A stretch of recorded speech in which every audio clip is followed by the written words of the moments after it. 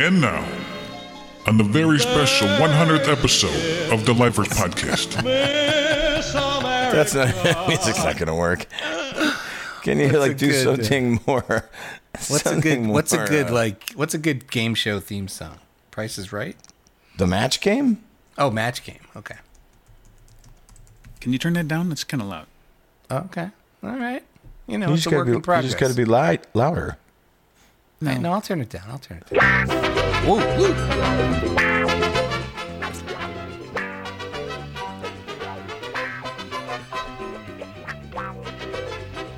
And now, on the very special 100th episode of the LIFERS podcast, the cast goes over their favorite bits.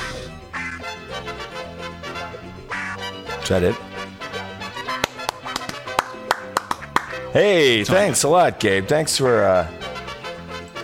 Well, you should do like a Lauren O'Neill. Introduce us after you say that. Yeah. Okay. All right, take two. Hang on, let me rewind this.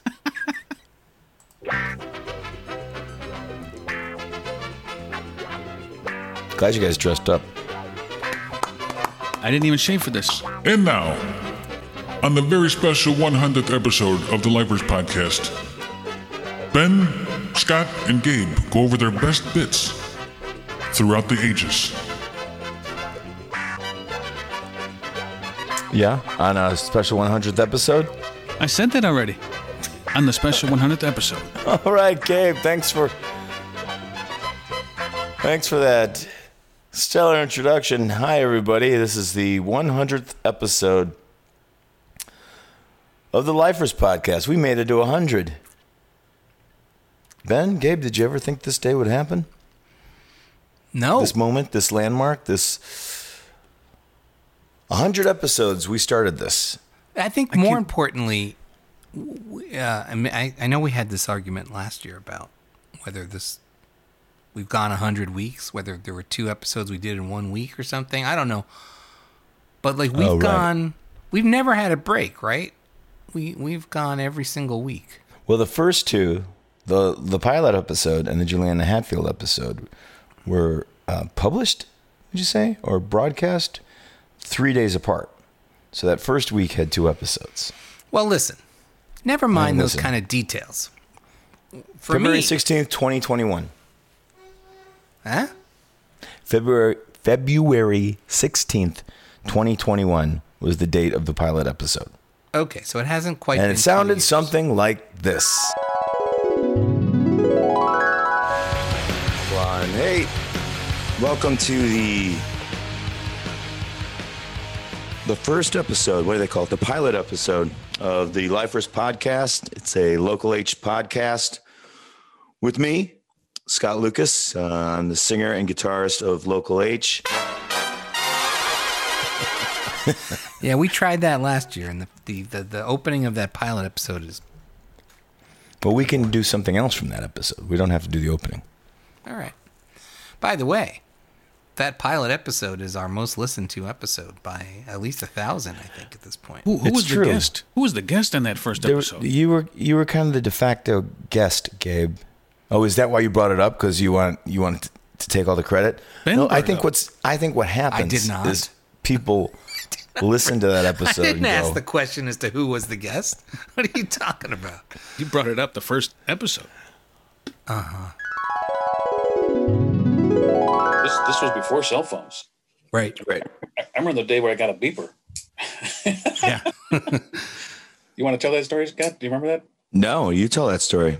Our manager at the time, he gave me a beeper. He says, Gabe, you got to keep this with you at all times. And when we need to get a hold of you, you got to call us back. Then he said you had to keep that bitch on? He said, yes. He said, keep that bitch on. It was the 90s. So, and then you pull over, find a payphone and make your calls. And that was a lot different back then. Yeah, you had the maps, like trying to get in and out of Washington, D.C. was a goddamn nightmare. Right. But did Scott make you tune guitars, and did you have to help set up the drums and all that shit? I became basically Joe's tech, the drummer, Joe Daniels. He right. Somehow I fell into duties of setting up and breaking down the drum set. Scott did his own stuff. I didn't know how to tune a guitar, so he basically just did his own stuff, and I did Joe's stuff back in the day, right? Yeah. Yeah. We all loaded in. We all loaded out as much as we could. Get help at the clubs that would help us, but it was a 3-man gang, you know. I have a feeling that people listen to that episode and then they go, let's check this shit out.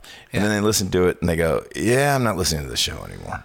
There are some comments that were on SoundCloud for that episode, but people that we've never heard from again. They were like, people are like, oh, this is great. This is awesome. And then crickets for the next 100 weeks. Well, this could be a new beginning episode. Maybe this will be our second most listened to episode, because if you could, this will be a primer, sort of get you up to date with where we've been, where we're going. Yeah, I was going to say, like, I feel like now we really have our act together. Like, people can start with this episode and they'll be like, well, but the truth is, I looked at those first 10 and I was like, well, I think we actually had our act together more back then. We pretty much, those first 10 episodes, we run the gamut. There's all kinds of cool stuff that I feel like we haven't actually gone back to. I think within that first 10 episodes, we had like 3 or 4, 5 guests, including Juliana Hatfield.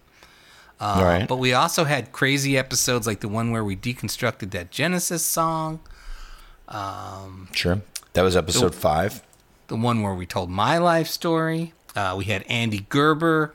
The Who the Fuck is Ben Reiser episode. Who the fuck episode is Ben 7. Reiser? Which is not one of our most. I went back and I was like, oh, well, by now that's got to have some big numbers. But it's not bad. But number 10 was Mike Shannon. Yeah. So Number if we had 9 was stopped John at number Yellow. 10, right? I think I think that we did wind up covering most of the bases of what we wound up doing for the next 90 episodes in those first 10 episodes. Except maybe we didn't do a road report in that first 10, and that became Road reports didn't start until episode. Road report number 1 was episode 27. August 13th, 2021. I think the 90s were a tough time for metal bands, and even, incredibly, a band like Iron Maiden. Yeah, I saw him at the Aragon in the 90s, I think. Yes, I was with you. Remember how crazy that was? Yes, Iron Maiden at Aragon. It was so weird. I don't even remember what album they were touring for, but it was wild to see them in there. But now they can sell out, Tinley Park. Without being on the radio. Yeah, things come around, man. Everybody goes through a dip. Even a band like Iron Maiden went through a dip, and they came out of it. Yeah. Was that when they had the other singer that we saw? No. I wouldn't go to that. That was when Bruce came back? Either when he came back or when he left. I don't know, but I wouldn't go. That's like seeing. Well, I saw the Misfits without Glenn Danzig, so I can't say, but I don't know. Yeah, but Bruce isn't the original singer, so I saw Enough's Enough without Donnie V, and it was better. 20s, yeah. Johnny Monaco, everybody. Hey, it's a lot of fun looking at Ryan because it's like his first time seeing how the sausage is made. He seems to be enjoying. I was gonna bring him out, Ben, but fuck it. Ryan, I blew it. Across from me is the moment that a lot of people have been wondering about and waiting for, and here it is tonight. Ryan Harding joins the show for the first time. Hi, Ryan. Hello, my friends. This is how the sausage is made. That's what you say later on. It's not even a metaphor. Yes. So Ryan's here because we are in a hotel room. We're on tour. That's the LIFERS podcast is on the road. So Road report. Road report number 1. So we start tomorrow. We've been driving for the past couple days, and we start tomorrow. After 17 months. 17 months. We're back on the motherfucking road, and we start tomorrow in Virginia Beach. Are you going to be there, Gabe? No, that's a long drive from where I'm at. Gabe, what was your favorite episode? Episode or moment? Because, I don't know if every one of our episodes is a hit from beginning to end. It's kind of, it has its ebbs and flows. First of all, let's say that Gabe has only listened to maybe one handful of episodes out of the 100. He listens to the ones that he thinks there's something incriminating in those episodes. And he goes to check it out. Yeah, that's true. My favorite moment, the one that I just felt like I hit my stride in my mind now, is when I called on my inner, would you say, Ed McMahon, where I said to Max, do you know that you look like Steve Bannon? Max, let me ask you this. Has anybody ever told you that you resemble a guy that's going to jail pretty soon? Steve Bannon. I'm not joking. Wait, let me get my other 4 shirts on. First of all, he does not resemble Steve Bannon. Yes, he does not resemble Steve Bannon. No. And I cannot believe you have the balls to say that. No, I look like a kind, wonderful guest. What is wrong with you, Gabe? Ben, look it up and share the screen. We got it. Hey, what about I just saw a picture of Bob Seger and I was like, "What's up, me?" Oh, there you go. All right, he looks. If I had glasses, yes, you have a Bob Seger look, but you do. Listen, can I apologize for my old friend, old friend Gabe? I'm not that old. I was going to call you the saxophone skunk Baxter. I was going to say that. That's a nice thing to say. Why would you? Well, if I played saxophone, it would be great. What you just said about him. What did he do? Trumpet. Sorry, trumpet.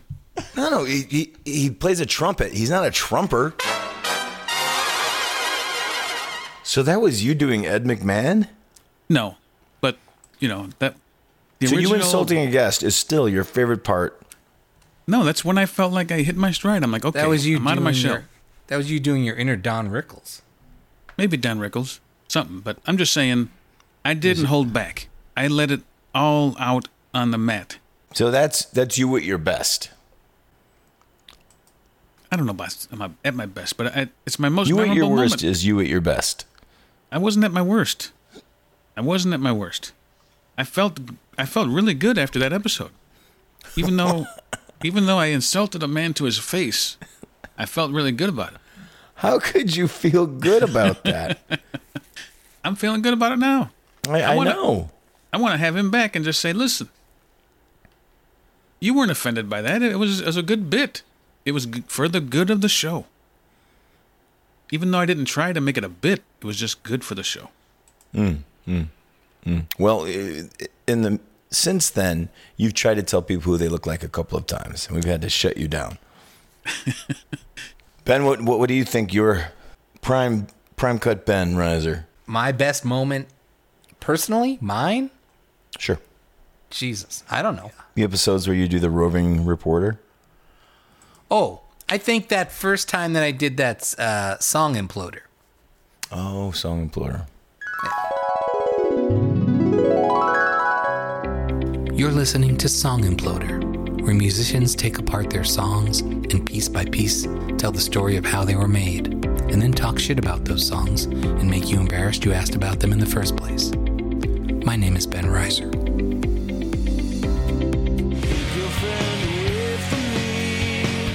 Local H is an American rock band from Zion, Illinois, originally formed in 1990.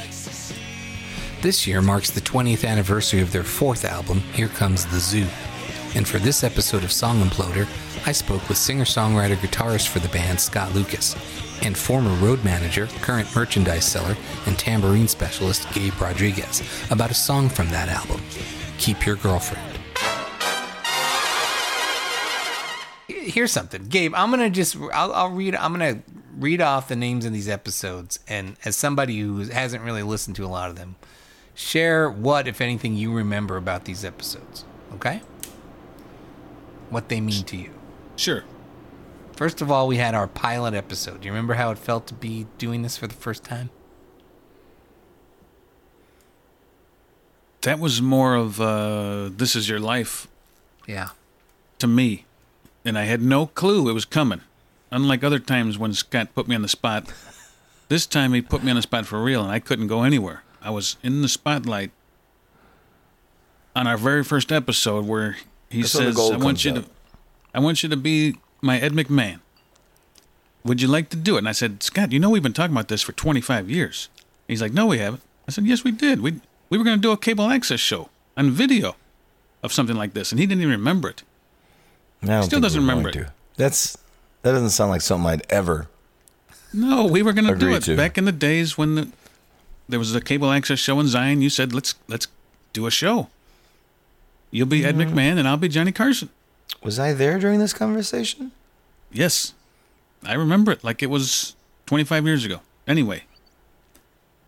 I had fun during that show, but it was more of nervous fun. It was a little weird. Okay, but then episode 2 was Juliana Hatfield. Wasn't that even more nerve-wracking? Oh, I was definitely nervous. That's like, you're afraid. She's not my hero, but, she's someone I've always admired over the years. And if I had a chance to sit down and talk to her, I don't know what I'd say. And here we are, episode 2. I recall you didn't say anything to her. I might have said a few things about my favorite song of hers that I've had over the years, stuff like that. But you said Ms. Hatfield. Well, Juliana, thanks for doing this. Gabe, any questions? Oh, I had a whole list of questions, but I know those are just fanboy questions. Come on. Sure. Is there anything else you want to ask me? Oh. You say she's not your hero. Who is your hero? Hero? I don't know if I can say who's my hero, but the person I've looked up to the most as a singer or performer. I know. We don't have to go through this again. Remember? We're going to do a whole TV show about it. No. Hero? I don't know. Idol? Person I looked up to that's famous, that's a musician or something. Can we guess? Sure. Can Scott and I take a guess? We understand what it is. I'm trying to narrow it down. Glenn Danzig?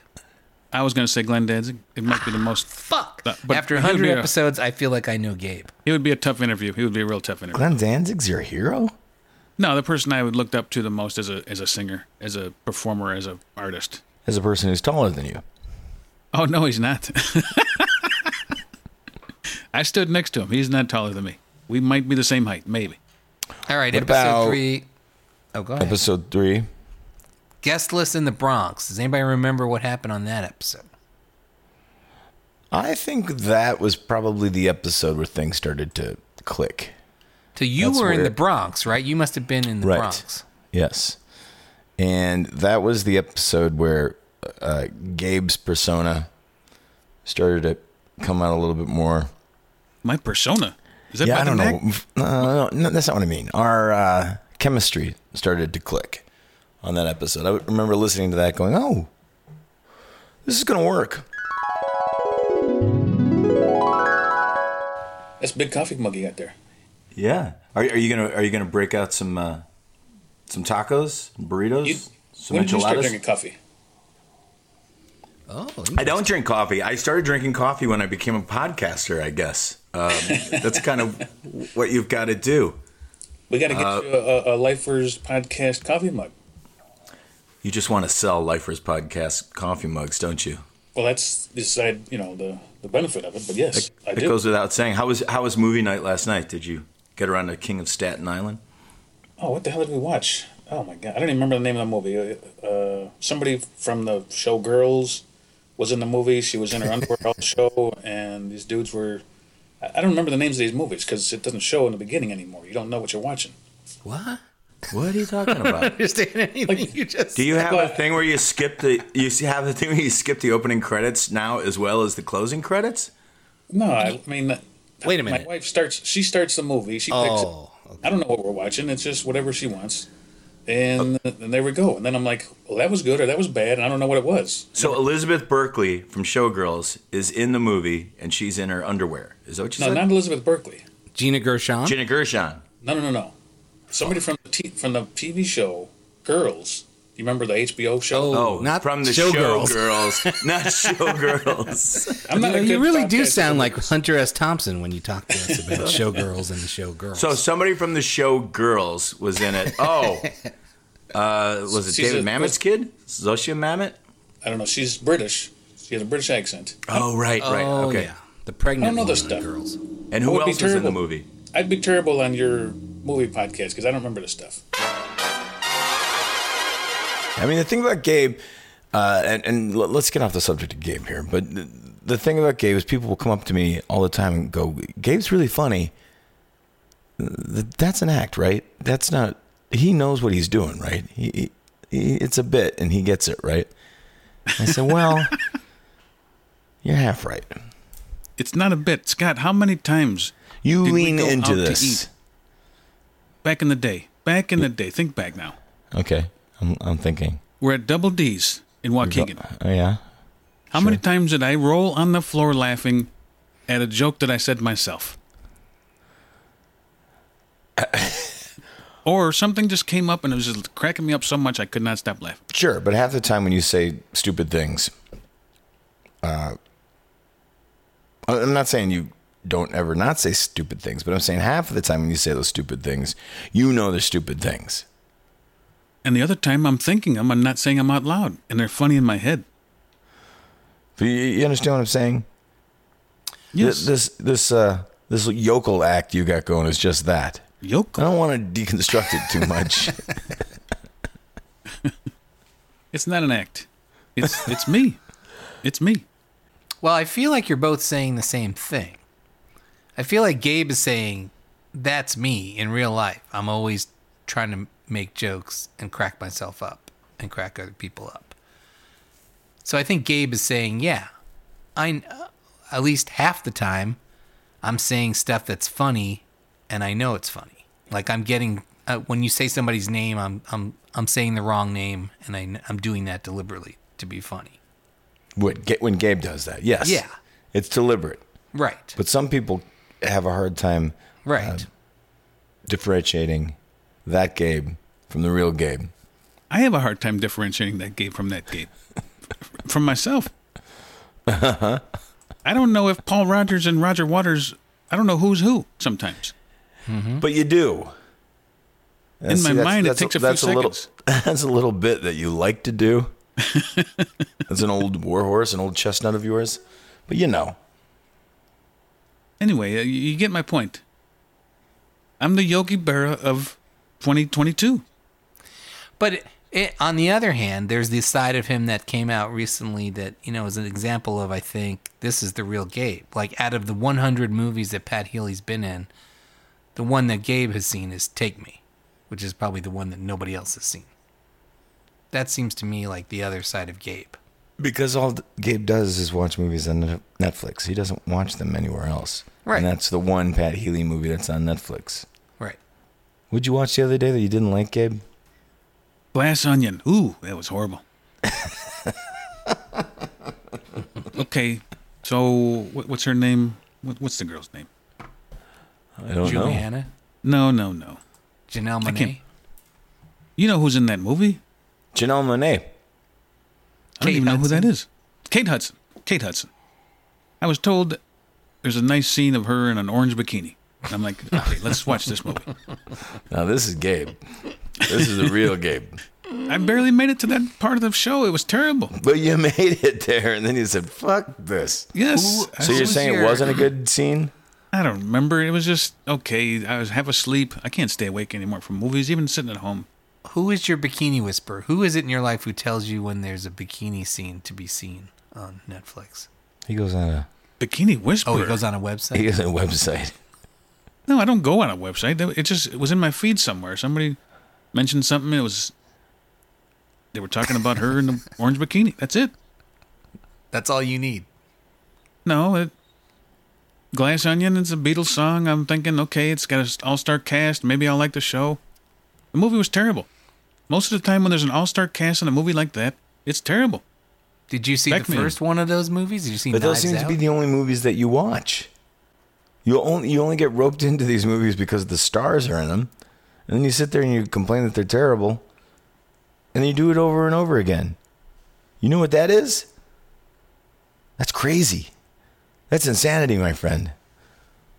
I'm watching the same movie over and over, expecting to be entertained. I just don't know who gets the funding to make these movies that are so bad. The first 10 episodes. Okay. The next episode was what? Andy Gerber? Andy Gerber. The longest interview at that point that we had done. Like, where we went really into it with him. My first memory of Local H is Joe telling me, as my bands would load in and load out, about the band. And then I think you guys played with an early version of Rust Bucket when you guys were, I think, a 3-piece still at that point. Yeah, like with in Matt. DeKalb or something. Yeah. And then we played, like Art Harrison had that birthday party where he wanted all his favorite bands, and it was like Laughing Man and Local H. And that's when I first, Joe had been telling me about the band. And then, I was like, okay. And Ellen actually told me about the band, too. So I was like, okay, see if they live up to the hype. And sure enough, you guys were fucking awesome. And then the 5th episode was the utterly incoherent, impotent Frankenstein of half-baked ideas. So that was us talking about that Genesis song. What was that song? If It's Gonna Get Better. Scott, I gotta say, I feel like this long version clarifies a bunch of things for me. It totally clarifies a bunch of things. And in the process, it also makes it a lot less interesting to me. Sure. Yes. But I think it makes clear that after the intro, it does start. This is a song that starts with its chorus. Yes. And that major key part of it is the chorus. And then there's this outro thing, which is this melody that we haven't heard before, and it's cool. I mean, and I think there's lots of songs that do that, have an outro that is more soaring and. It's I mean, can we call it a coda? It's kind of a coda. It could be a coda. Mm-hmm. Yeah. But I think we could also call it a bridge, and I think that opens up a whole new obsession, Gabe. Songs that end with the bridge. End with the bridge. I wouldn't even know where to start with this one. You're blowing my mind here. I don't know where you're. But we can call those bridges to nowhere because the song ends and they don't go in. They don't take you anywhere except off the edge of the album. I mean, it's so hard to figure. Like, somebody told me "It's Too Late" by Carole King is a song that ends with the bridge, and I can't even think of that right now. But one song that I can't think of is "Running Scared" by Roy Orbison, and that kind of ends with the bridge. Like, all of Roy's songs would sort of end and leave you completely hanging. Like, he'd push you off the goddamn bridge. Yeah. And we haven't done that since. When was the last time you listened to that song? I think you guys cured me of it. Oh, good. Okay. Thank God. We need to do another song analysis like that, and I will pick the song if you want me to. Yeah, pick the song. We got to pick a Def Leppard song with 3 or 4 choruses in it. All of them. No, either Foolin' or Let It Go, something. Definitely Foolin'. It's like, okay, I hear the chorus, and I hear the pre-chorus. Where's this? And what's this post-chorus? We got to do something like that. We can do Foolin'. I got no problem with that. All right. So Andy Gerber, I think that tipped us off that producers have a lot to say. And I think that held out. Every time we've had a producer on the show, it's been a long one. Right. And the longest one was, what, Jeff Murphy? Yeah. Now, at the time we did the Jeff Murphy episode, that was definitely my favorite. It was also the one where we were editing, and I was like, there's no way I'm going to get this down to like an hour and a half. And that's about that point I was like, fuck it. Let this be a 3-hour episode. And we haven't done that since then. But that worked out all right. You guys made so much noise. I mean, my God, for 2 guys, you made a lot of noise. But it was a wonderful big noise. That's the way I described it to somebody once. I said, it's this wonderful big noise. the drums were louder than I'd ever heard anybody hit a drum before. Your guitar was like this massive thing. And then you did the bit without a bass guitarist. That was really unique. And I was amazed at how now Gabe, see, that's where you came in. You came in and did some things in the earliest days. Did you play bass on anything? No, I actually never played bass and never played an instrument with the guys. I just came up and did some junk on live, you know. He played tambourine. I was going to say, I thought he did some percussion in this. He played tambourine, yeah. I was kazoo. The clown with the toys on stage. I love the gigantic "In Gabe We Trust." Yeah. Yeah, he's our mascot. He's our Eddie. I guess you could. And you know, the thing is, you guys had a different angle. Record companies love that when there's something different about a band that they can say, "Oh, look, they don't have a bass player. Oh, look, it's only two guys." Or right, they like it until they don't. Yeah. Well, because it makes their job easier. When we were with Elektra, we were there in the best of times and the worst of times. Right. Because they were fat with cash in the 70s because of the label we were on didn't have a lot of bands signed to Elektra, but they were very successful bands. The Cars. Like who? Okay, the Cars. Eagles. Right. They had Queen. They had Elektra and Asylum are the same label, but they had merged. So anything that was on Elektra was the same as Asylum. They asked us what label we wanted to be on, and we thought Elektra was hipper than Asylum. Asylum was more Southern California, sort of Jackson Browne, you know, that kind of stuff. So they'd heard Black Vinyl Shoes. Yes. And they were like, we can do something with this. Yeah. The guy that signed us which blows my mind. And that was recorded on 4-track too as well. That was recorded on a 4-track. I'm sorry to keep harping on it, but it's just the 4-track stuff sounds so goddamn good. I don't know how you did it. Thanks. I'll let it go now. Well, you know, the thing is, we had developed a technique by then, because by the time we did Black Vinyl Shoes, it really was our 4th album of recording, you know, on that machine. So we learned a sequence of events. If we charted things out, how many instruments we could fit on 4 channels by ping pong, what we call ping ponging or bouncing. Mm-hmm. The Beatles, you know, if you read any of the Beatle recording books, which I pour over that stuff, they call them reductions. What the Beatles would do is they would get a 4-track machine. They would fill all 4 channels with different instruments. They would bring in a second 4-track machine and then mix those 4 channels down onto 1 channel of the other machine. Now, you weren't doing that, though, were you? We only had 1 machine. So but what we could do is you could take and you could, after you recorded 3 of the channels, you could mix them together onto that 4th channel within the machine itself. Right. There were certain limitations. You couldn't go to an adjacent channel. You couldn't go from 1 to 2 or from 3 to 4 without some issues. So we developed this schematic of how to record thing at a certain time. Okay, this is going to be what end up on the left channel. It was a really tedious thing, but we got pretty good at guessing, because you know you're recording things in pieces. So there's no bass yet, and there's no lead guitar yet. So how loud do you make the tambourine?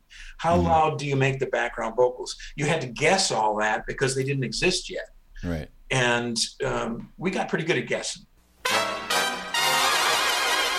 Well, we didn't cut much out of Pat Healy. Of all the episodes, I think my favorite story was Pat Healy's Steven Spielberg story. That was a pretty good one. I've told that a couple of times since then, and I passed it off as my own. So yes, I was in Steven Spielberg's office. I had just finished Take Me, and I was about to go to New York to premiere it.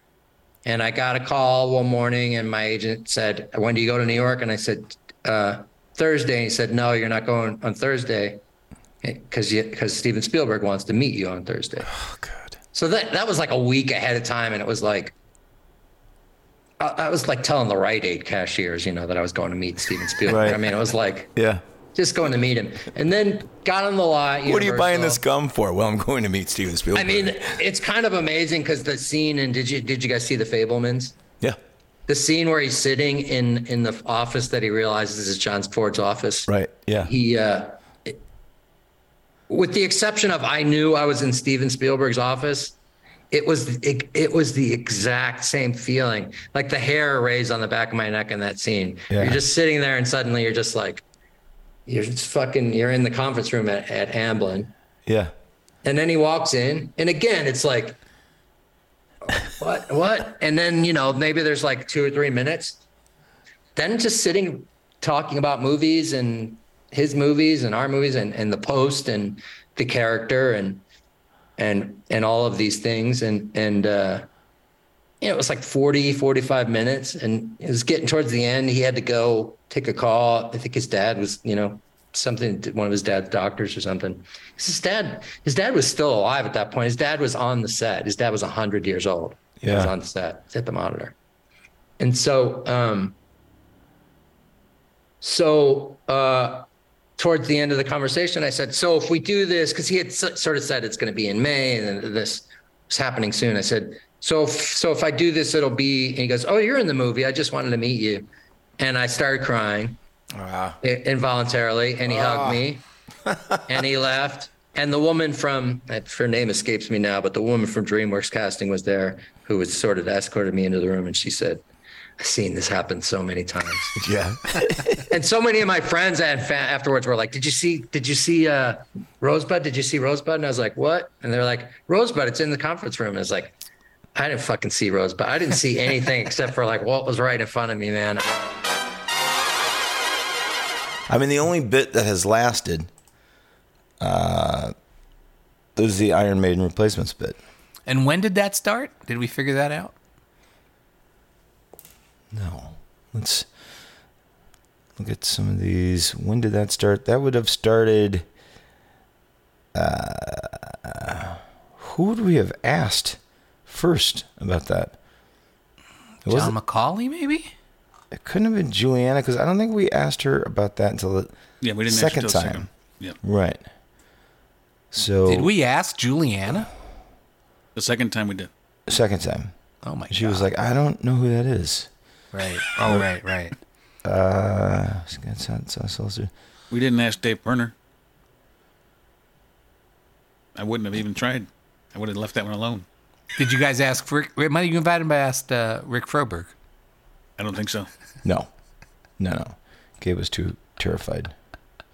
We didn't ask Michael Bland, did we? I don't think so. I would have left it alone. But the question is, when did that shit start? Well, I know Kelly Way was complaining that it didn't come up with her, and so it must have been after her. We didn't ask your dad. Did we ask Troy Van Leeuwen? Did we ask Troy? No, I don't think so. We didn't, because we didn't ask James Van Osdal. I think we asked Brian Blackinger on 36. Crow's Nest did lean metal, especially in the Naperville store did. Well, Presto did too, but no, we were all over the place. You'd have replacements for Gabe on there. You'd have that, No, but do it. Here it goes. But you also carried. Oh, it's okay when Brian says it. Is that the deal? Motherfucker? No, that's gonna be a thing. But I'm sure you had the Maiden in the rack as well. Oh, absolutely. But on the tapes, I mean, you go from, Maiden, older Maiden, to Concrete Blonde, to, Bang Tango, and then back to Replacements or whatever. It was all over. Yeah, always back to Replacements. So, Road Report number 2, which I think is our drunkest episode, and when I used the Royal Hour, because I was not drunk, but that was 3 days of the Wyndham. I can't believe that was only our second Road Report. With Janine. Yeah. Yes. I would say that is our drunkest episode. Chipotle beets ranchero. No beet sauce. No, she said beet. Beets. Your beets. Wins over. So Gabe hates... But I really love actually mixing all of the sauces together. I do. I mix everything together. I just love all of the things. Whatever. You do. Like a good mole. So Ryan's got a David Lee Roth. I'll tell you all about Go ahead. Let's the hear it. ranchero sauce? Harding on the sound effects. Well, you know. And all I've got, I had to steal. But when you get that ranchero sauce, it's. God damn it, baby, no, I ain't lying to you. I'm only gonna tell you one time. All I ever want, though, is something covered in cheese sauce. Oh, on taco of Old Smoky. On taco, Old Smoky. Yeah, on taco Old Smoky, all I ever want is something covered in cheese sauce, and then we can call it a day. All right. So, all right, tour manager, what's the plan for the rest of the night? Are we keep drinking? What's going on? No, we're going to go have a barbecue party outside the barbecue. bus. And we're going to go watch a movie draped over a... We tried. I couldn't get it working. I'm sorry. I couldn't.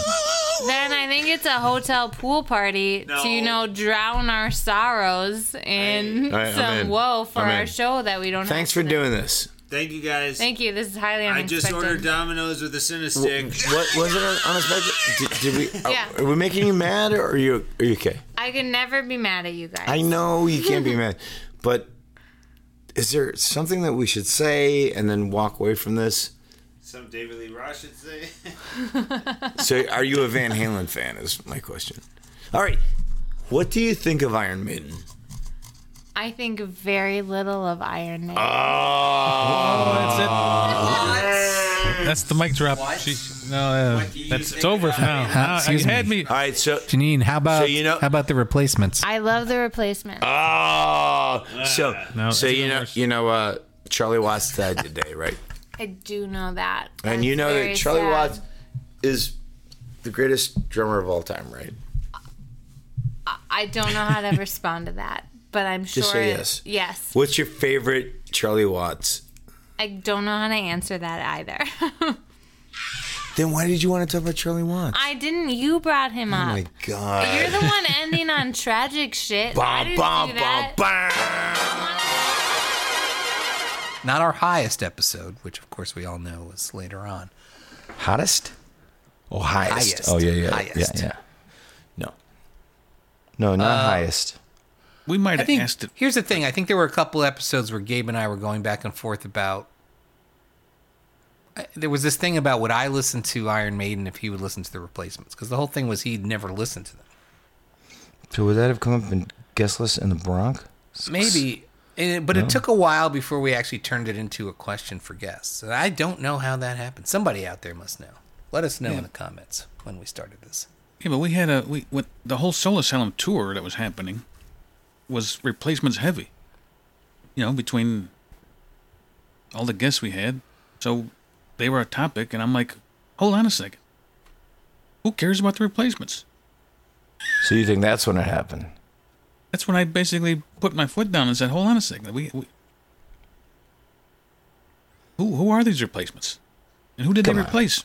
Episode 38, Road Report number 7, A Day Off in New York City with Justine McMahon. I know that's a fan favorite. All right, let's hear your What We Do in the Shadows impersonation. Don't touch the bass. Okay. You can hear it. Scott. Okay, so wait. In order for me to remember, what did the guy yell in the street? And I don't know. This is your thing. This is your turn. This is your time to shine. Nando! We're walking down the street, and Jesse's like, "Oh my God, I do a great impersonation of this guy." And I'm like, "Can we just get to the movie, please?" Nando, what are you doing? No, Put it You down. sound more like Count Chocula. I think you lost it. Fuck. What are you doing over there? No, see, now I lost it. Yeah, I know. You sound like the Count from Sesame Street. Yeah. One, two. You're embarrassing yourself. Don't worry, we'll cut it out. Thank you. I lost it. I had it. It sounded really good today, actually. I don't think it's possible for anyone to embarrass themselves on this What show. are you doing? All right, what's your best impersonation? My best impersonation would probably be Scott Lucas. No, it's not. Oh, wait. Hello! That's you. Oh, I went too Is loud. that me? That's what I sound like? Are you with us? Are you with me? She's got you pretty good there, Scott. She's got you pretty good. She does have you really good. You know what's a popular episode is West Kid. West Kid. West Kid is important because of the shit stories. There's been a lot of poo stories over the 100 episodes. But which one's the best? Well, right. I mean, there's at least 3 different episodes where we get different. It's like the Rashomon story of that night, that shit story. And who was the first person to tell us? Herb? Yeah, definitely Herb. Had to be Herb. Where were we going with that one? I lost it. What was the question? Oh, the shit. No, fucking Brian. Okay, so we're staying at the Park Central Hotel, and this is a good lead up to this story. So I had been banished. We never had any money for more than one hotel room, so it was me and Brian in one bed, and Wes and Mike in another bed. And so I had been banished to the floor because I lived with my girlfriend at the time. We were on the road, and because Brian woke up and I was like cuddling him and kissing his arm. So he totally freaked out. And I got banished to the floor. And I was like, that's fair. I would probably be bummed too. And so I'm sleeping in between the beds at this thing. And like I said, it was a horrible night. We're on all kinds of fucking drugs. And not a horrible night. It was a great night. But I wake up and, I'm not. Wes wakes up first, and I wake up to Wes going, poop on the floor, poop on the floor, poop on the floor, poop on the floor. And I'm like, what? And I wake up, and it's at my fucking feet, and I've been like kicking it. In my sock, I fell asleep with my socks on. I've been kicking, so there's like poo all over my fucking socks, and I'm like, and I've had like shit problems my whole fucking life. I mean, I'm the shitter, so I just assumed it was me. I was like, and I took the fucking blame. I cleaned it up with the room service menu. They're all yelling at you. They're like, Herb, you shit on the floor. Right. Going, I guess I did. I probably did. So so that was the story. So I shit on the floor. I assumed motherfucker Brian St. Clair, who was our drummer at the time and was, in local H for a long time too. Afterwards. Motherfucker, I forget we're in a van. So I don't know why we were in a van together. Maybe with you. I can't remember. But he, like 8 years later, he fucking fesses up that he shat on the fucking floor on purpose. Fucking cunt. Fuck you, Brian. I hope you're listening. So did he just start laughing? And you're like, what are you laughing at? No, it's one of those weirdo things. Like, again, it was like 6 or 8 years later. And I remember I was in the back of a van, and he was either driving or in the front seat, and he just kind of out with it. He's like, I got a confession to make. Motherfucker. I mean, it's a pretty funny joke. But. And then it was Herb, and then it was Wes. I don't remember a lot. It might have been Australia that killed it all. Right. I mean, a lot of my memory is gone. And from your episode with Herb, some of his memory's gone too. Some of the details of the poop night at the hotel seemed a little. Well, what do you remember of the poop night at the hotel? Well, the poop night at the hotel started with a big party at some fancy club where I started a conga line by holding a plant, and we got the whole crowd to do it along with the members of Blondie and all these bands through the club, and we were all fucked up. We go back to the hotel, go to sleep. That guy Carcass was with us at the time. He was a roadie. And then I wake up to Mike O'Connell laughing hysterically, tapping me, going, someone pooped on the floor, someone pooped on the floor. And I'm like, what the fuck are you talking about? Carcass had left. So we blamed it on Carcass for years, I think. Uh-huh. And I don't think Herb talked about that. But the poop there was a huge pile directly between the two beds. And then little nuggets had made their way over to Herb's area. So that's why Herb also took some of the blame. Wow, Brian set that up pretty good. Yeah, oh, dude, I don't know what the fuck that guy did. I mean, he cleaned himself up, but didn't bother to pick up the huge pile of shit he took in the middle of the fucking hotel room. And then it was Brian.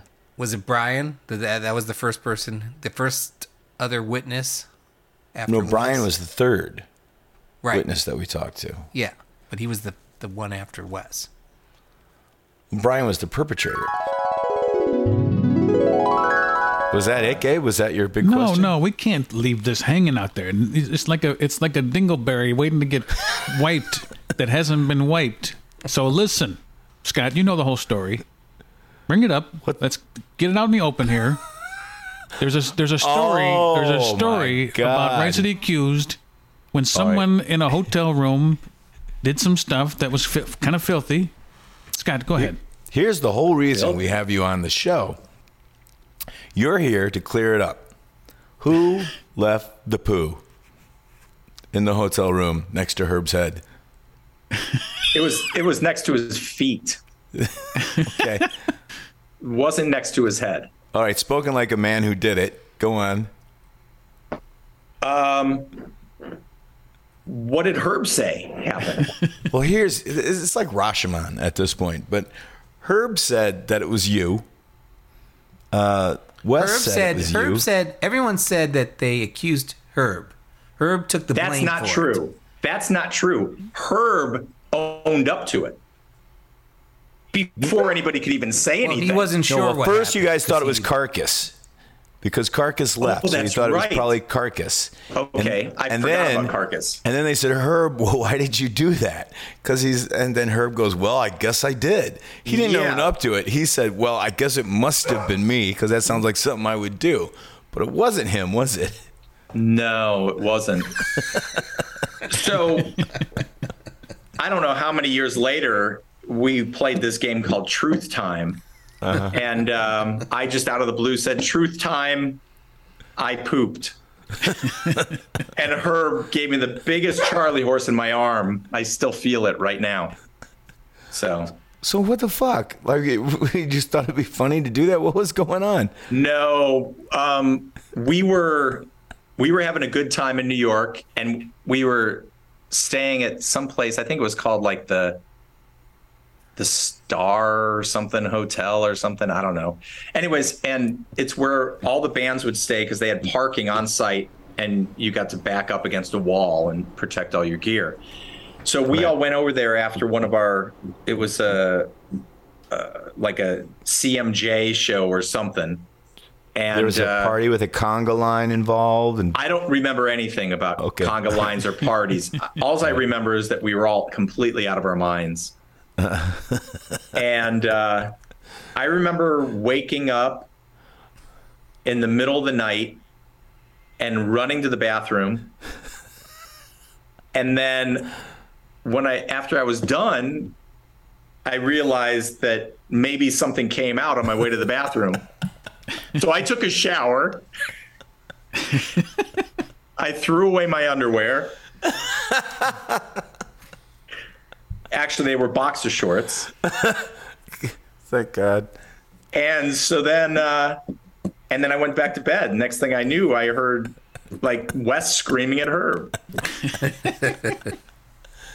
And so who was I to I mean, Herb was already admitting to it. So I was like, all right, cool. That's the end of it.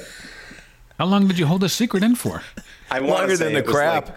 It was probably at least 2 or 3 years. Oh, I thought it was like 20. No, because it was Rice the Accused were still a band, and we were on tour when I. This is Brian. He's like, I don't want Dave Fry to carry the load of triple fast action, but I don't care if Herb carries my load. Oh boy. All right.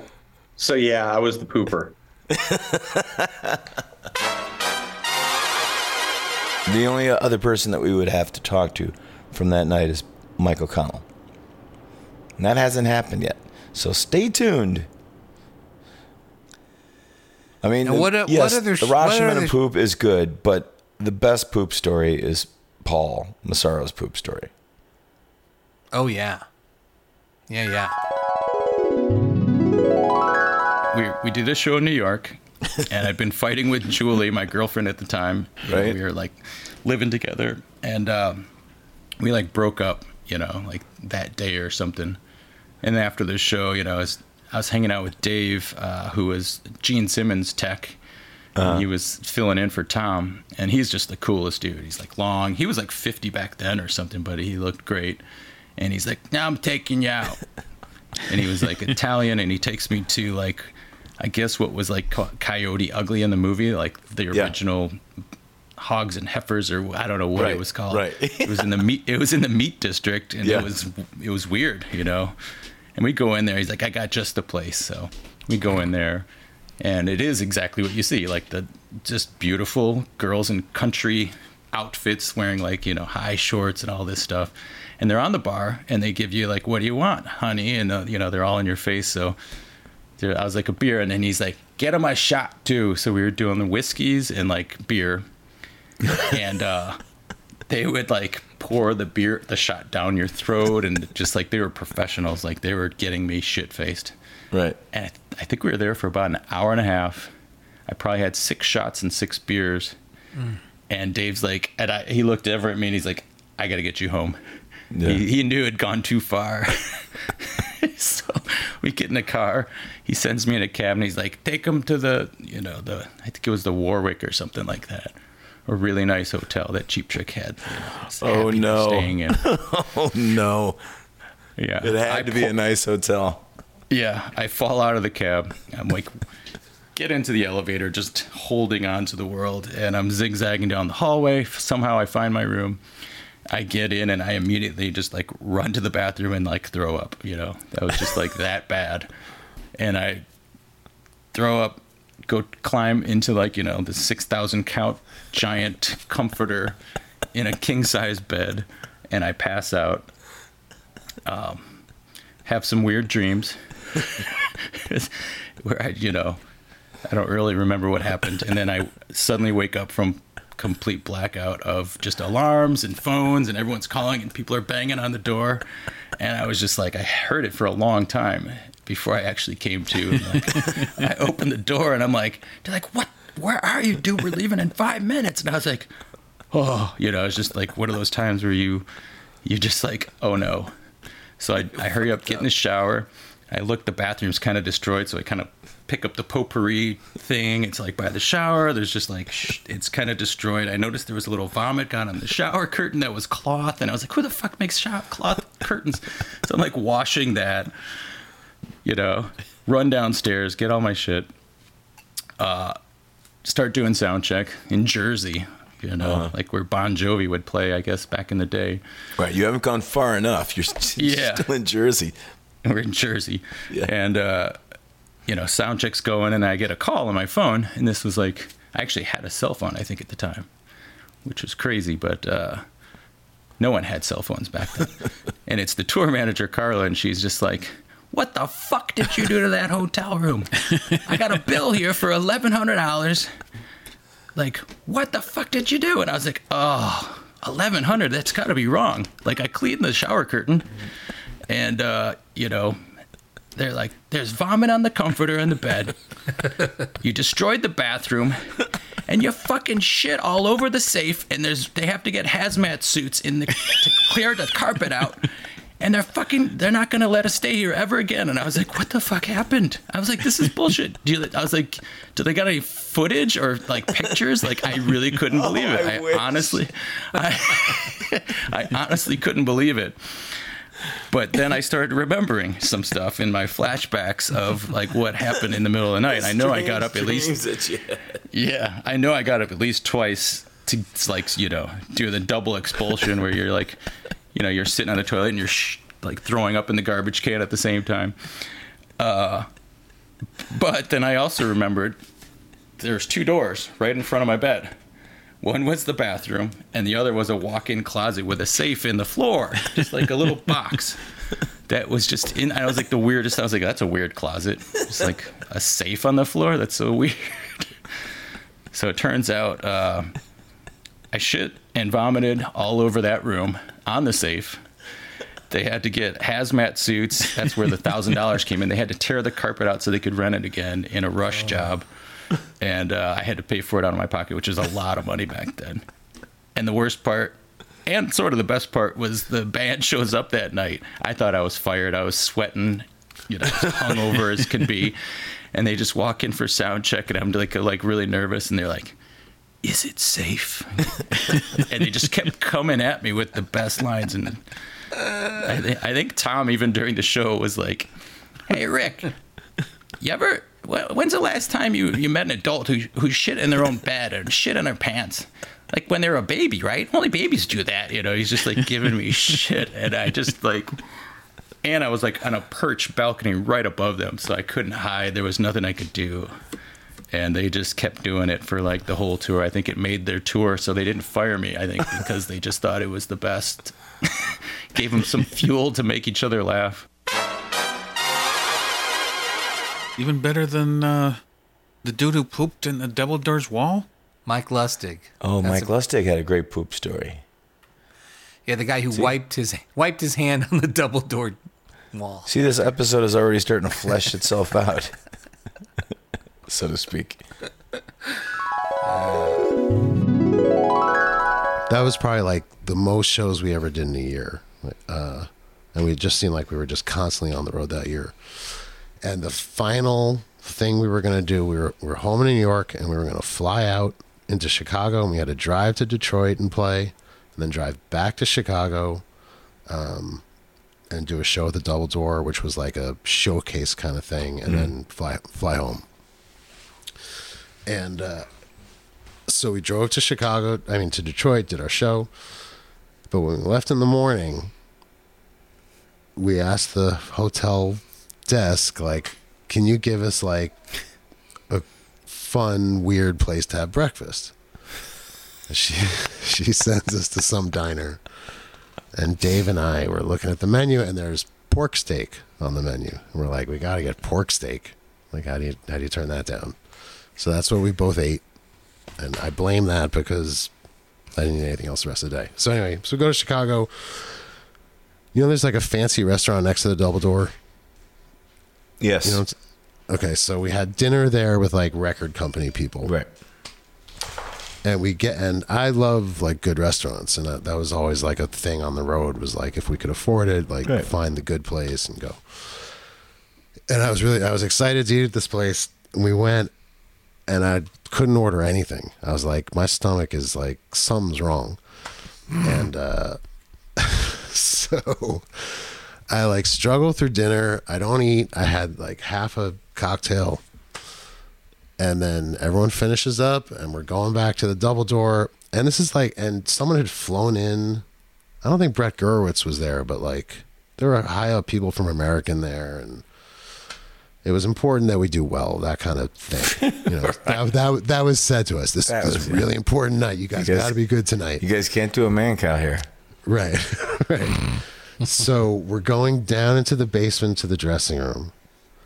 And I'm like, and everyone's pouring in, all the record company people. And like, this is we're going to hang out in the dressing room, like that kind of thing. Right. And I'm like, I have to fart really badly. I'm going to just hang in this hallway and let this go, and then I'll go in and talk to everybody. So when I do that, I think something went wrong with that, Yeah. And the only thing in my like stupidity, the only thing I could think to do was put my hand down the back of my pants to see if I was okay. I pull my hand out, and I'm covered, like fucking covered. So I'm horrified. And I take my hand. I'm horrified. Yeah. Well, it gets worse. It gets way worse. How can it be? So, not knowing what to do, I wiped my hand all over the wall in the hall of the club. And I ran upstairs because there's no bathroom down there. Or maybe there is, but I didn't want to go near those people. There is now, but there wasn't then. But they put one in right after this happened. That's probably why. So I go up to not the bathroom by the stage, but the bathroom at the back of the club. I go into that one, and I destroy the toilet, right? And when I take my pants down, my underwear goes straight into a garbage can because it's it's useless. Yeah. So and my legs are like I'm covered. And it's also evidence. yeah. So but that's like the most public of the bathrooms at the Double Door, right? But there's no one really there yet. So, but I'm still supposed to be on stage in like 90 minutes, you know? And so I come out of the stall, but I know there's more to deal with, but I have to get paper towels and give myself like a sponge bath in the stall. So I get paper towels, and at that moment, a security guard from the Double Door comes in to use the bathroom, and he goes for the stall. Like, I'm at the sink getting paper towels. He goes walking into the stall, and I was like, no. Like, you can't go in that. And he's like, why? I'm like, I'm using it. And he's like, are you getting sick? Yeah. And I'm like, no. And he's like, are you doing drugs? Like, he goes, it smells like you're getting sick in here. And I'm like, no. Was it June? The month of June? No, I mean, was it security guard June? Oh, I didn't know them by name. I don't know. Big black guy. He was big. Yeah, I mean, he was just like June. your typical. Probably June. So I somehow shook him and got rid of him. And I went in and I sponged Smells like you're getting sick in here. Yeah, I mean, it was like. So I sponge bath myself, and I put it all in the toilet, and it clogs. Of course. And overflows. What was this wrong with you? I was panicking. Panic. It was total panic. And I thankfully had one extra pair of pants with me. And so I clean up as best I can, but my pants are soaked through. Like, you can see it. And I had to walk out. So I walk out of the club, I get into the van, I get the other pants, but I know the Double Door bathroom is out of commission. And because of you. Because of me. And I'm like, I have to go to the bathroom again. So I go into the fancy restaurant, and it's packed. And I got to slide by people at the bar, and I'm brushing up against people and rubbing against dresses and everything, trying to get through. And like Moby. I left those pants in that bathroom, destroyed that bathroom. I think I clogged that toilet as well. I think there are some people looking for you, so I'm going to text them right now. And it just got worse. Then I unhitched the van from the trailer, because I'm like, I have to find a CVS and you shat in the trailer? No. Okay. I'm like, I had to get Imodium to make it through the show. Oh my God. So I start driving around Chicago looking for an all-night drugstore, and I go in there, and I can't even go to that drugstore without asking to use their bathroom and having to go more. Like, it was endless. And I went up to the register with 2 gallons of water and a pack of Imodium. like, the woman's looking at me like. But anyway, so I took like a triple dose of Imodium and got back to the club and played the show, and then I had to get on a plane after the show in those pants and fly home. It was the best flight of your life. Oh, it was so bad. I thought you did something. I thought you got on stage and then stupidly did like a jump or something. We were just joking. Like, I told everybody, of course, when I got back, I'm like, this just happened. And then I'm like, I'm going to be jumping around. So if anything, comes flying at you, here we go. So it was just, they were all laughing. I would like to say that this was a delight to talk to you, but it wasn't. I mean, just those 5 poop stories themselves is going to take up a lot of space. Oh, yeah. You're imagining that we're going to listen to clips. Imagine if this episode is a hotel room floor. Mm-hmm. Those 5 stories is a huge pile of shit. Yeah. What about, speaking of fetishes, Ben's Enough's Enough fetish? We haven't heard about that in a while. I was thinking about that today. How so? And then I was like, wait, it's been a long time since I dropped Enough's Enough on this show, and I guess I learned my lesson. Nobody gives a fuck. I think that Ben's Bits, a minute with Chips Enough is maybe... Was the nail in the Chips Enough coffin? I think... I don't know if any episode has been listened to less than that, except maybe Steve Barton. So I did that, and kind of that's how I learned to be in a band. Was like senior year. We played the talent show, and then we went out and played the Thirsty Whale, which was like this metal club in the burbs. And yeah. What are your thoughts and feelings about Enough's Enough? Okay, so I liked Enough's Enough when they came out. That first record, I did like. Preach.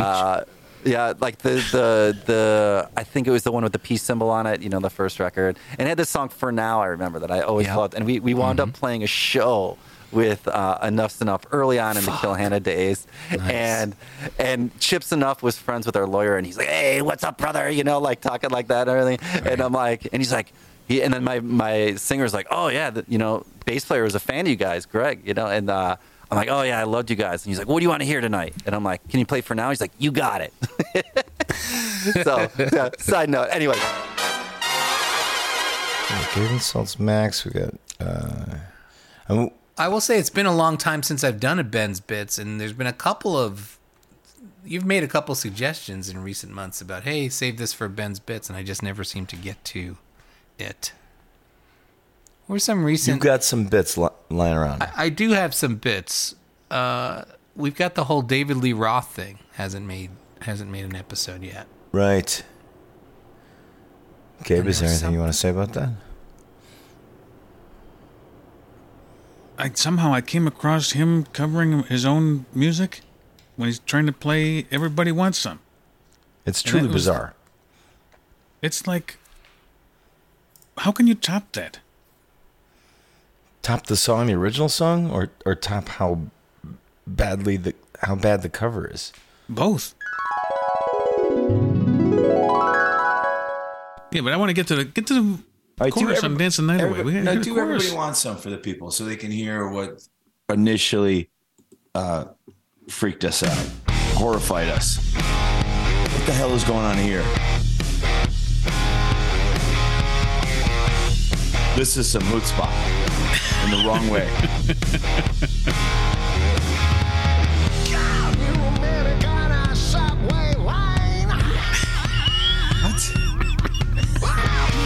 Gabe's doing his Colonel Kurtz impersonation.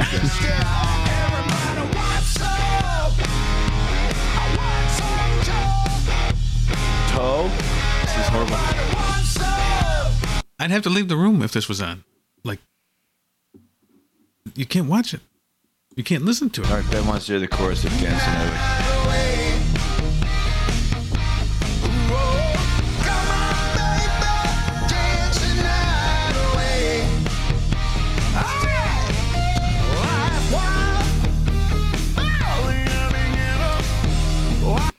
Whatever.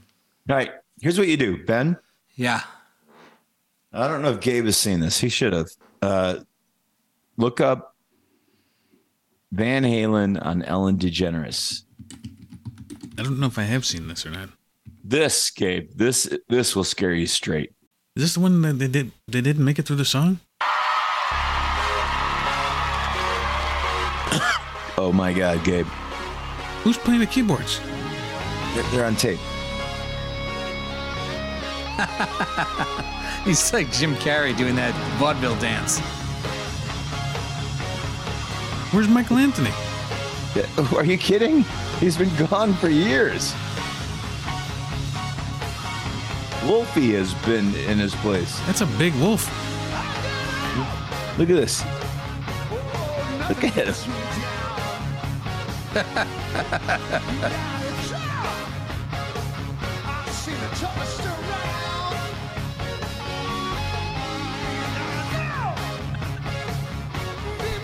Dancing like Jimmy Walker. Who's the drunkest guest? Kelly Way.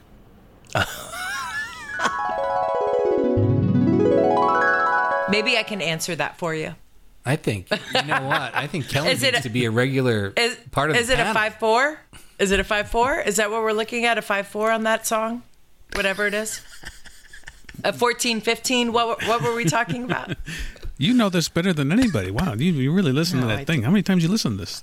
More than you, Gabe. You never listened to it. Yeah, Gabe. I never listened to it. Why don't you? It's over. I don't have any part of the editing. You don't even send me the links anymore about the edits. Well, I gave up. It's on like it's on like Apple iTunes. You can just like it and subscribe. Exactly, and, right? Gabe. Yeah. Yes. Everybody give it 5 stars. Give it 5 stars, Gabe. Yeah, you could listen to it and then give us an extra play. Come on, man. You don't even have to pay attention. Just beep, play it. No, I'm usually working. Yeah. Usually working during the day, and I relax out of my office at night, so I don't really have the time to listen to it. Oh, I know. The rest of us who don't have anything to do all day. But the point is, Gabe, you don't have to listen. You just have to hit play. You've already lived it. You're just putting You just need to give us numbers those click on counts, there. Yeah. But Gabe, you don't listen to stuff at work? Like, It's called sponsorship. At work? I listen to little music, but it takes my concentration away from my work, so I can't do it. Are you doing brain surgery, Gabe? Yes. What are you doing? I'm a data processor, so I have to concentrate on my screen. I sit at the desk all day. Wait, you're a data processor? That's my title. Well, not technically I'm a data processor, but I'm a mail list analyst. I work with mailing lists for a printing company. It's boring work. That sounds sexist. Wait, Mail you're list? a mail He's list? a mailist. Mail it's like a feminist, but he's a mailist. Mail? Fuck you, Gabe. Like USPS. Fuck you. Hey. Let's not get out of hand here. Mailing. Ooh. Mailing. Ooh. Mailing list. See what Thanks for mansplaining. Right. Yeah, right? Oh, this is going south. Does my interview with Herb at Shank Hall count?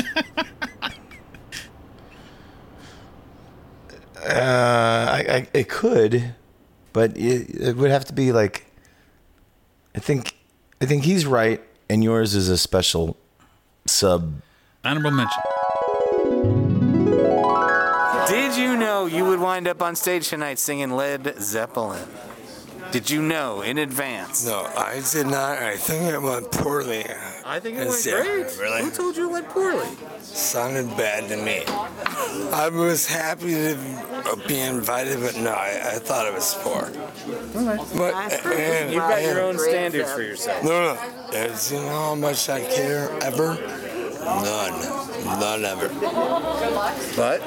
No, back in the day. Yes. When it was like sing, yeah, and then all these little twists, but how the guy ruined the show again. I'm like, I almost apologized, and I was like, but not really. Fuck off. Anyway, thanks, man. Yeah. Been a pleasure. Thanks for the interview. A great appearance as usual. Well, I mean, the worst episode. By far? By far. Not because of the guest. Because of us? Because of us. Why was it so bad? Why was it bad? Well, I had planned to surprise you. And you did not like the surprise. Ben blew the surprise, first of all. Like the day before, he sent an email, and it had Rick on the email, and I saw it. Wait, he blew the surprise? Yes, it was either the day before or the morning before we were doing the episode. But I'm working. I saw something about Rick Froberg on there. I'm like, hold on a second. Are we doing something about Rick Froberg here? And then something came up, and his name came up again. I'm like, why didn't you tell me? I would have had a chance to prepare for this thing.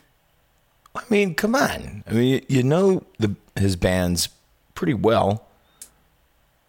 Just ask him a question. Yeah, but I want to prepare. I want to have the question out. You never prepare. How is this something this is something you want to do? What is it with Drive Like Jehu and emo bands? What is it? Yeah, like every time, you'd have to ask somebody else. I don't know. People will bring up emo all the time, and I don't know. I don't know what they're talking about. Maybe I don't know what emo is. I don't know. I think we check a lot of the boxes for emo. It's like loud, lots of dynamics, lots of histrionics. Yeah, I mean, I can see why people call us that, but we weren't at the time. There was not the only emo. The only time I heard that word leveled at someone was Right to Spring. Right. I wouldn't be bummed out to be associated with them at all. No. I thought they were amazing. But after that, I think we might be sort of the progenitors of that sort of. But we like we like listen to rock music. We weren't like, I don't know. There wasn't any emo bands for us to really get into unless you count Like to Spoon. You ran a fanzine though, right? I did have a fanzine, yeah. I only had it was only like 2 issues, but I did a good job on it. I had it offset print and everything, and I really sweated the layout, and I could read out some of the art with typeset. Very expensive myself. What was the name of the fanzine? It was called Subculture with this name. That's what it's called. And this is pretty early in my punkiness, so it's kind of dumb. And no one has any of them. I did a zine back in the early 90s, and I was selling them for like 75 cents or $1. I think the last one was $1.50. How'd you print it? I grew up in a print shop, and my dad worked as a printer, a pressman, and I had him do it after hours. So, yeah. Sweet, that's so sick. Is that where you got your interest in graphic design? I don't know. I guess so. I guess that is where I got my interest in graphic design, because it's the first thing I ever did like that, apart from make some flyers, which is I guess kind of graphic design. And I was always, I was drew, but actually designing things and putting things together like that was new, and it was a cool experience. I learned a lot, and I actually ended up getting a pretty real job out of it, which was good. To this day, you still do that, right? What do you guys predict the next 100 will be like? 100?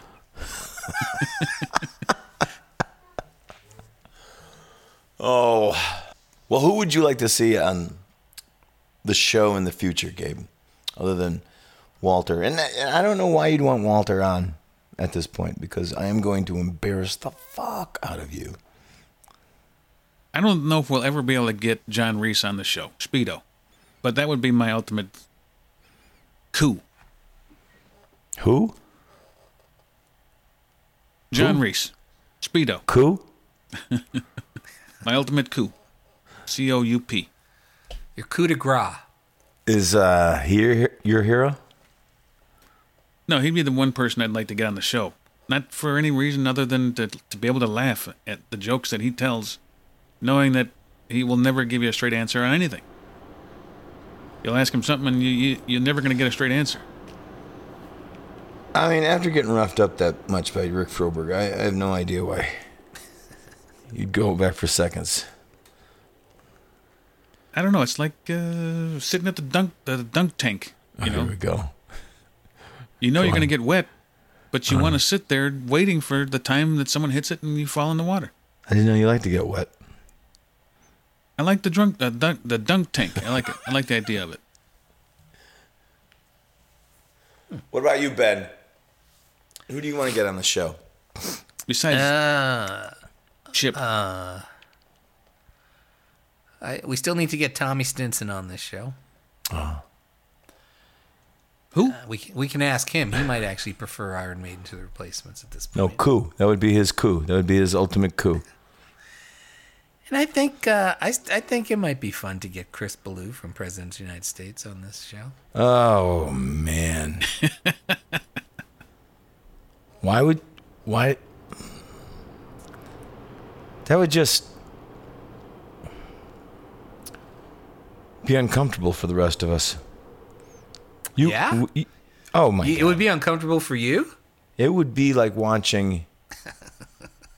Because I would know. I would be watching and waiting for you to sort of, not Slowly blow up. I turned, yeah. But just kind of, all right, here it comes. Yeah, no, I would apologize to him about the whole thing. I feel like a dick about it now.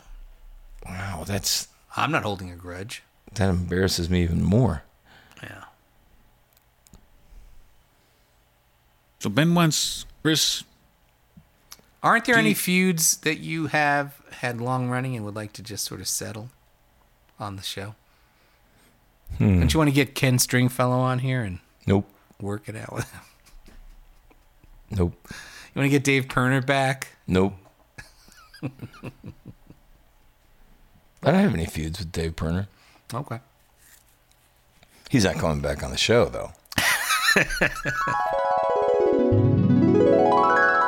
No, the question is, do you subscribe to a best Beatle or do you reject the idea of a best Beatle? I wasn't asking you who is the best Beatle. I'm asking you. Don't have to backpedal. I think I already answered the question. I think if people rewind, they'll see that I'm not backpedaling. What are you going to tell me who your favorite member of Rush is or something? It's Geddy Lee. Favorite member of The Clash or... It's Paul Simonon. So really? You're really like that, huh? Yeah. And somehow you still don't understand the marry one, fuck one, kill one thing. I think I do. I think I fucking nailed it. All right. Well, yeah, I'm not picking favorites. Unless it's marry one, fuck one, kill one. Okay. F, marry, kill. Paul McCartney, John Lennon, George Harrison. I'll fucking... There you say go. it again. Fuck, marry, kill. John Lennon, Paul McCartney, George Harrison. Marrying John Lennon. Mm-hmm. Fuck, to see, this is difficult, but... Don't take too much time. This isn't a gig. This is just an appearance. I'm gonna fuck George and kill Paul. See now what you did that makes me feel really uncomfortable. See what you did there. See what you did. You made told a us decision. You told us who I your don't favorite like was. This. Yeah, you told us you really told us who your least favorite was. Yes, you did. I did not tell you who my favorite was. John. Yeah, we obviously know that John's your favorite. Well, it's interesting you killed the one Beatle that isn't already dead. Okay. Scott, you didn't answer. Who would you want to have in the next 100 episodes? Who was your get? Yeah, who's left for you? Who's on your list that we haven't gotten to yet? I don't know. I mean, the question is, who would I actually even be comfortable talking to? You know, I mean, we're not going to get Martin Scorsese on here. Right. It's got to be a realistic expectation. I mean, we could get Martin Scorsese on here. I don't know. There's some people that I'd like to have on, but I also think I'd be too nervous for the show to even be very good. Who have you been most nervous for so far? Most nervous so far? I don't know. Other than when we let the listeners Keith Smith. It's all been pretty within my wheelhouse as far as I felt like I could hang. I mean, probably the most nervous was Rick Froberg. I mean, that's probably why it was so bad, because I was too nervous. So when we get him on again, Rick Froberg Part 2. I will make sure to send him a separate invite next time, so as not to spoil anything for Gabe. Well, I mean, we can't. I mean, I wouldn't even walk up to that guy if I see him in a bar and go, "Hey, it's me." I'd be like, "No, I had my shot." All right. Now, how do we end this? End. We just started.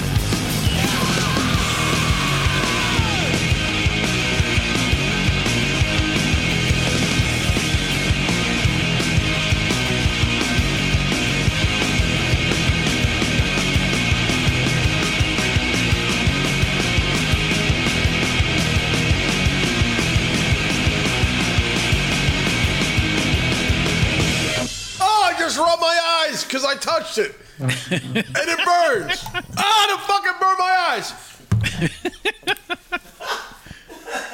All we can see is somebody spraying some yogurt to him.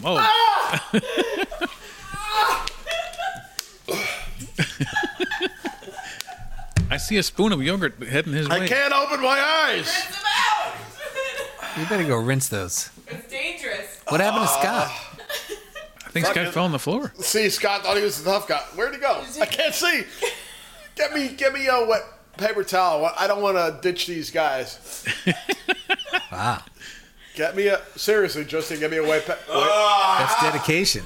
Dedication to the podcast. Hey, guys. Yeah, exactly. Thank you for the honor of being on here. McMahon sticks around. Thank you, brother. Get it on. Where's Scott? I can't see.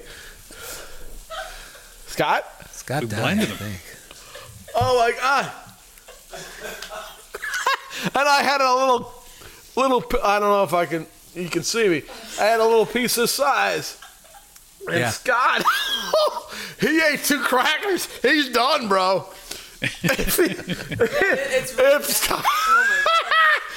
If Scott comes back to this seat, I'll be impressed as hell. Oh, my God.